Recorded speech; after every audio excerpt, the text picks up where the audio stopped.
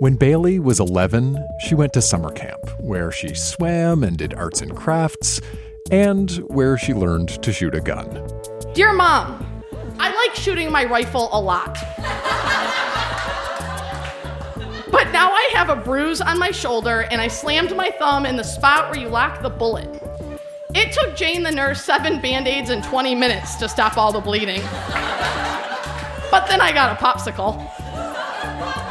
Please send me food and more underwear. Love, Bailey. That's Bailey reading a letter from camp, and this is Grown Ups Read Things They Wrote as Kids. This is a show where we go back in time to remember the good, the bad, and the awkward parts of growing up. From cute little kid writing to angsty teenage writing, everything you hear was written by kids and then read verbatim by those same kids, all grown up. This time, recorded live at Cliff Bell's in Detroit, Michigan, we have a letter to Bill Gates, a plan to save the earth, and a step-by-step guide to popularity. This stuff is weird and it is wonderful, and by looking back at who we were, well, that can help us better understand who we are today. So think about who you were when you were a kid, and stick around. This episode is brought to you by Paramount Plus. Get in, loser! Mean Girls is now streaming on Paramount Plus. Join Katie Heron as she meets the plastics in Tina Fey's new twist on the modern classic. Get ready for more of the rumors, backstabbing, and jokes you loved from the original movie with some fetch surprises. Rated PG-13. Wear pink and head to ParamountPlus.com to try it free. Our next readers, Becky and Stephanie, are twin sisters. I'm Becky Dennis. This is my twin sister, Stephanie Dennis. And when Becky and Stephanie were in 5th or 6th grade, they got in a big fight. It was such a big fight that in order to keep the peace, their mother made them sit down and write each other apology letters. So at our Detroit show, we got to hear 2 letters written by 2 sisters about the same incident. Now, a quick heads up, pop culture reference, if you are not familiar with Josh Hartnett, all you really need to know is that he was a teen heartthrob in the late 1990s. Okay, reading 2 sides of the same story, here's Becky, then Stephanie. Dear Stephanie Dennis, I am so sorry I ripped your Josh Hartnett poster. I should have just put the hanger in my room. I am so sorry. Will you ever forgive me?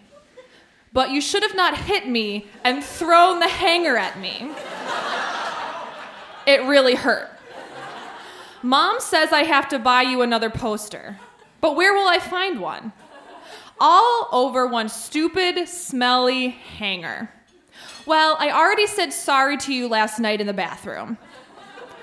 I am sorry that I did this to your poster, but you can still see Josh's face. Like I have said 3 times, I am so sorry. I will get you a new one. Love, your nice and loving sister, Rebecca Bethany Dennis.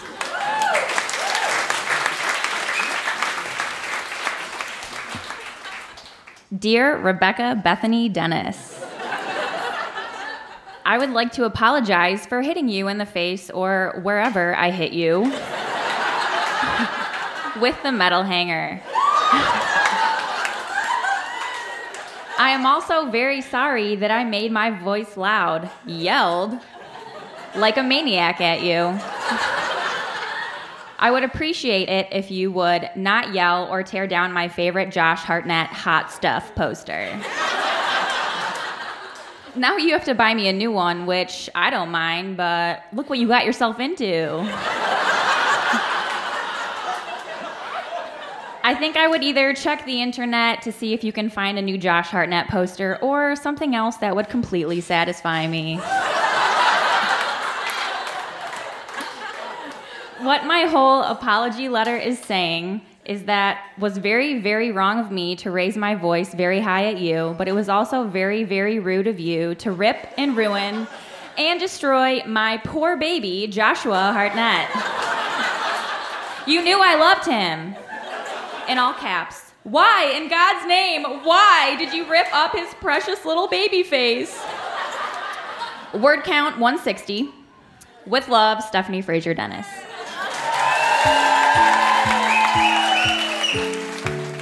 Backstage after the show, I asked Becky and Stephanie what their relationship is like today compared to when they were kids. Much better.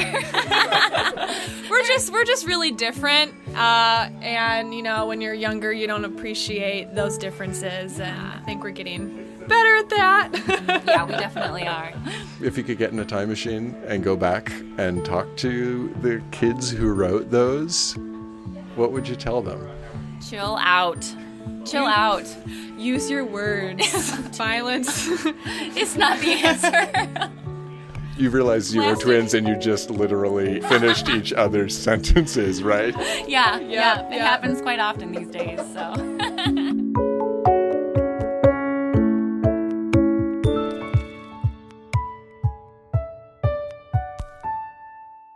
When Lauren was in 7th grade, she wrote a speech. The year was 1997, and her speech was all about the computer revolution.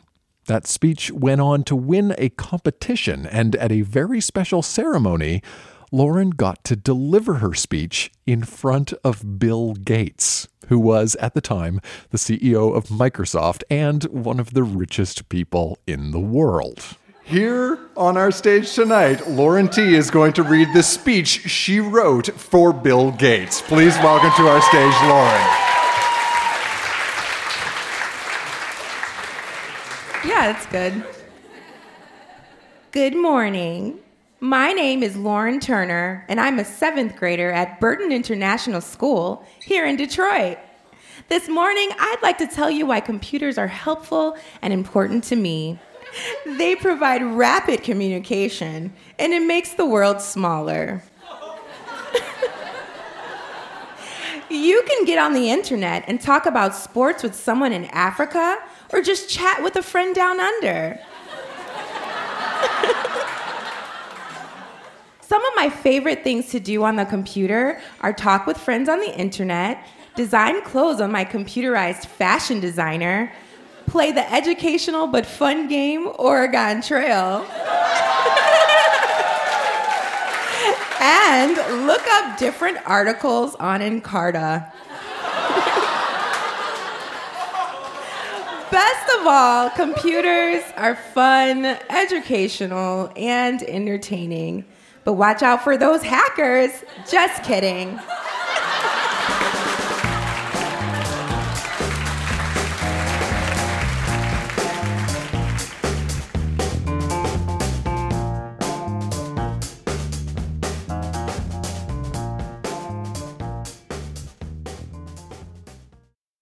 Will Smith once said, and I'm quoting here, "Parents just don't understand." For many of us, that describes a big part of growing up, especially during our teenage years. Questioning authority, disobeying your parents, rebellion, these are common themes at Grown Ups Read Things They Wrote as Kids. When our next reader, Kelly, was 14, she really, really wanted to be part of a Christian fellowship group that was called Focus. But her mom did not want her to go. So Kelly wrote about this in her journal. Now, a quick heads up, Kelly's reading does contain some cuss words. We do not bleep them. She also talks about self-harm. Okay, there's your heads up. Here's Kelly, reading from the journal she kept at 14. I know I'm going to cry tonight, like I do every night. I just don't get this. I cry myself to sleep every night. Because I just want to go to Focus so bad. I just want to talk to Mom about it, but I'm scared. I know she'll ignore me and tell me it is a cult. It's not a cult. I started cutting because I was frustrated at rowing, not because the people in Focus told me to. I miss Focus. I miss the people. I miss the fun. I can't talk about this. It is making me so sad. I just want to go to Focus. Why can't Mom just go to one of the meetings with me? Please, Mom, go with me. I just need you to understand how I'm feeling and why I'm here. I'm so sad. I miss everyone. I love Focus. It was so fun. I love the memories and the people. We have so much fun. We play Jenga and Twister and Clue. It's fun. It's not a cult. It's just normal people hanging out and having fun. Why, Mom? Why can't you see that? Please, please, please, please come with me to Focus. Find out what it is really about and don't rely on what Jenny says. Use your own mind, please. I love you, Mom. Mom said I can go to Focus. But I wish she would go with me. I know she wants to know why I go. I just wish she wouldn't be so stubborn. This place is hell.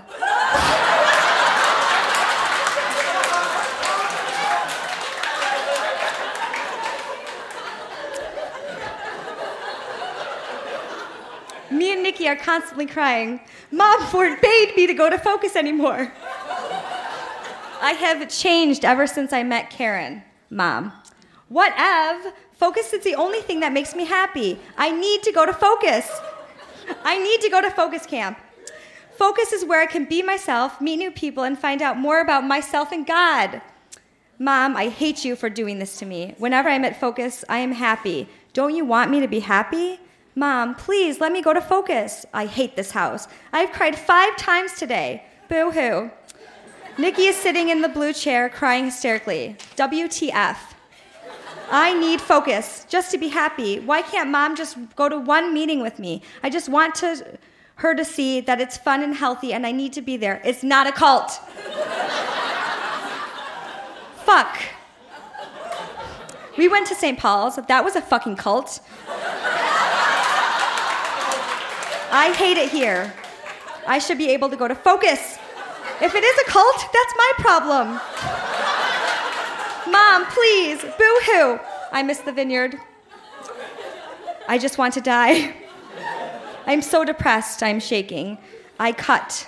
I'm crying and holding my stomach. I'm going to be sick. I wish someone would see me like this, and then I wouldn't have to pretend. I am worthless. Look at me. I am crying and trying to rock myself to sleep. What is wrong with me? I need to leave this house. What happened? No one here will ever feel what I feel now. Why? Oh God, why do I feel like this? I don't think I'll ever stop crying or bleeding. I wish I could find Dad. Why am I unhappy? If someone sees this, I will be locked away. Please, God, don't lock me away. I stopped bleeding. Oh God, why do I do this to myself? I don't want to be locked away. I don't want to be locked away. No one can know how I feel. Not even Karen. Not even Karen. Thank you.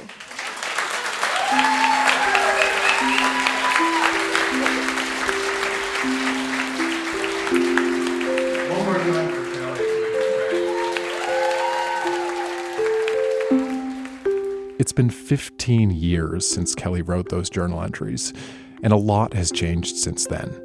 Backstage after the show, I asked her, when you look back at that writing, what's your relationship with the girl who wrote that? I was embarrassed when I went back and I read it, only because she seems so desperate. But I do feel a connection to her because I feel somewhere deep inside that she still exists in there, and I still want my mom to understand me and be involved in my life and get to know the things that make me happy. But I mean, that may never happen, so I've come to peace with me as a whole, and honestly, reading that was really therapeutic, and I'm so glad that I did it. Yeah, I mean, somewhere out there is a 14-year-old who is hearing this, going through not the same thing, but something difficult. Like, what do you say to that 14-year-old? Life is really crazy, and it won't ever change. It will always be crazy.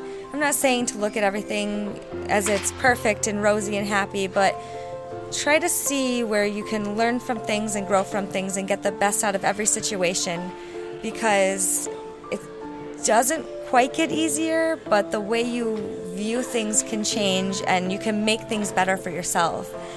And that's all the advice I really have. Just love yourself because you are worth it. You are worth that love.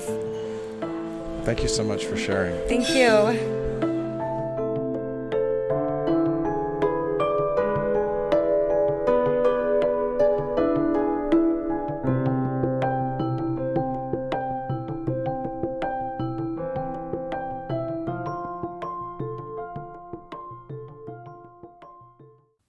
When our next reader, John, was in first grade, he created a picture book, and it was called Save Things. He says it has a good message, but terrible grammar. Please welcome to our stage, John.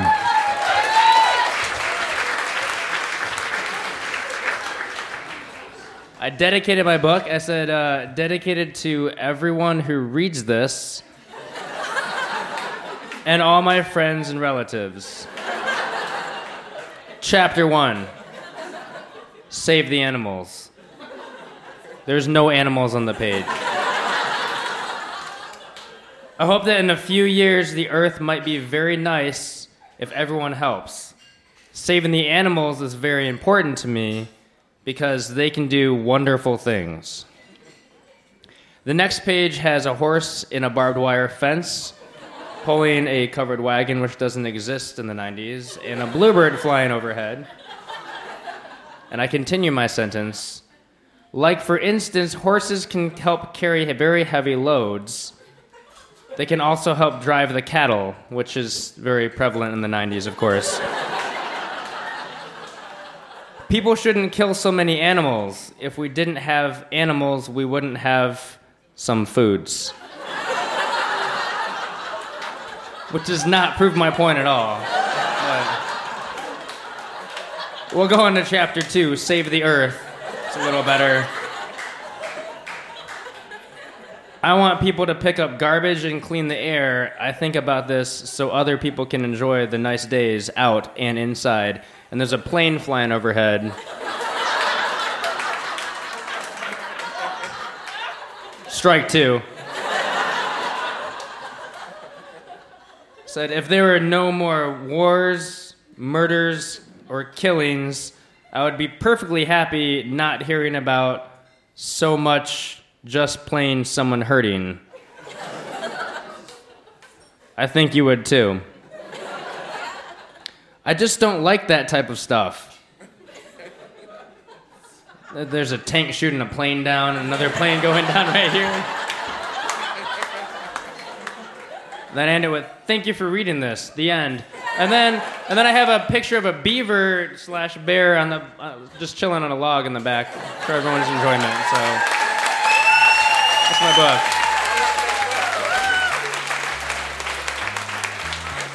John, ladies and gentlemen. Is he selling that book? Is he selling it? There's a question from the audience. Are you selling copies of that book? As far as I know, John is not selling copies of his picture book, but if you would like to see what it looks like, we have photos of John, his book, and a lot of other readers from our Detroit show. Those photos are up at our Facebook page, which you can check out and like. Just look for Grown Ups Read Things They Wrote as Kids, or follow the link in the show notes for this episode.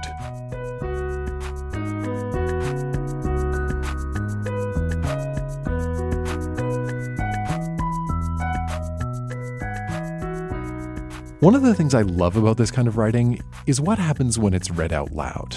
Somehow, by making what was once secret public, our idiosyncrasies and secret insecurities can remind us that we were much more alike than different as kids, even if we didn't realize it at the time.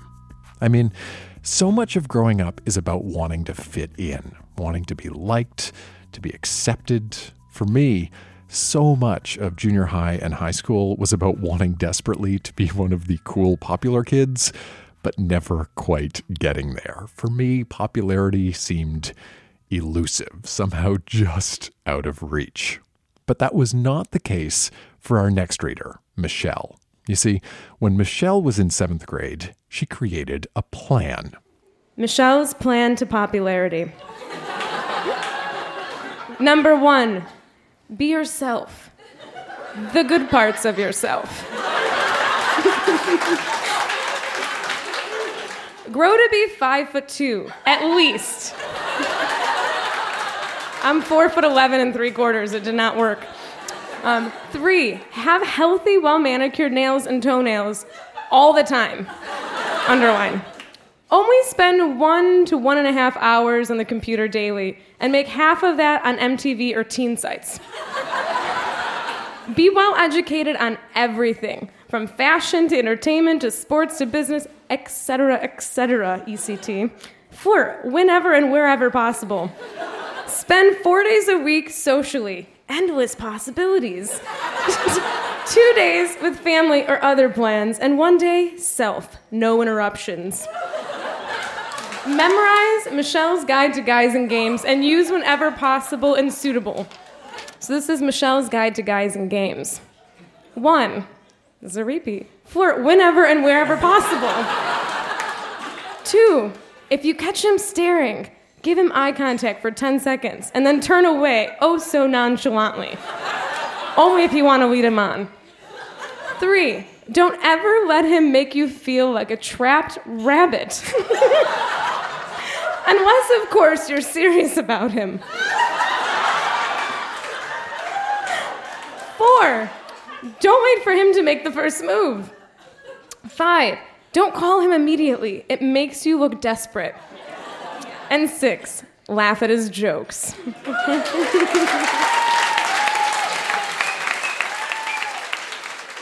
Michelle was not the only reader at our Detroit show who pondered her own popularity. When our next reader, Emily, was 12, she considered herself pretty popular. But as she confided to her diary, she worried that popularity might not be all it's cracked up to be. All right, so I don't think I have any real friends. I mean, yeah, I'm popular, I'm not gonna lie. Everyone calls me their friend, but no one ever calls me. I'm always the one making plans. Being popular is hard work and really superficial. Totally not me. But it's so fun. I've been trying to become less popular, but I can't because it's just so cool.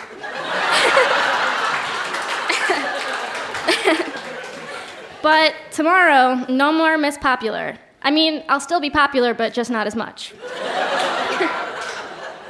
This one is the worst. This is so embarrassing. Okay. I'm gonna come clean about some stuff. I lied to the whole school. I said I met Soulja Boy. Okay. I even gave out fake autographs. It felt really great at first. Can you say popular? But now I feel awful. All those people, all those fake autographs.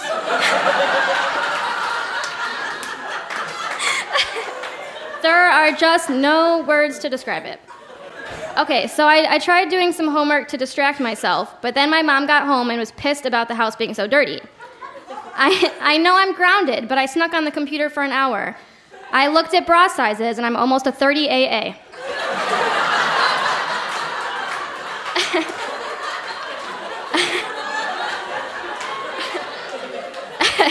Okay, age 13. I am so dying to be emo.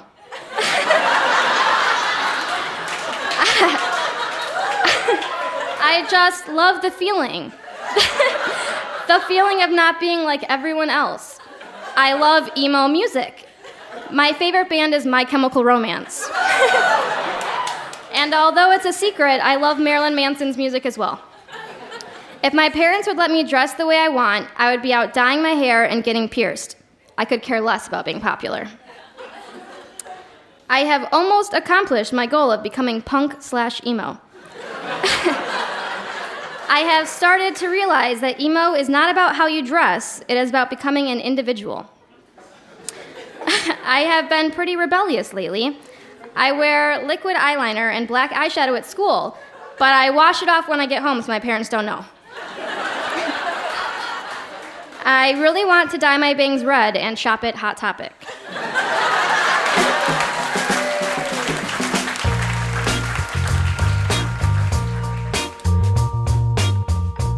You know, even if you feel like you're not writing anything substantial or you're just talking about your day, it's so important to be able to look back and see where you were, because it helps you appreciate where you are now.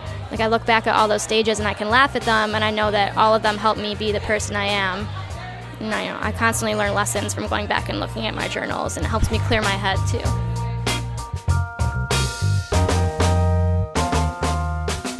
That is Grown Ups Read Things They Wrote as Kids. Our show was recorded at Cliff Bells in Detroit, Michigan, and produced by Jenna Meisner. Our music is by Poddington Bear. Special thanks to WDET for their support of our live show. Halifax, Charlottetown, St. John's, we are headed your way in a couple of days. Winnipeg, Edmonton, Yellowknife, and Calgary, we will see you in a few weeks. And everywhere else, well, we'll see you soon. If you want a heads up about upcoming live events, join our email newsletter at our website, grownupsreadthingstheywroteaskids.com. And if you're new to the podcast, thank you for checking it out. If you like what you hear, there are many more episodes in the back catalog. You can download them anytime. And if you really like what you hear, leave us a rating in iTunes. Links to all this stuff are in the show notes for this episode on your device right now. I'm Dan Meisner. Thanks for listening. It's not a cult, it's just normal people hanging out and having fun.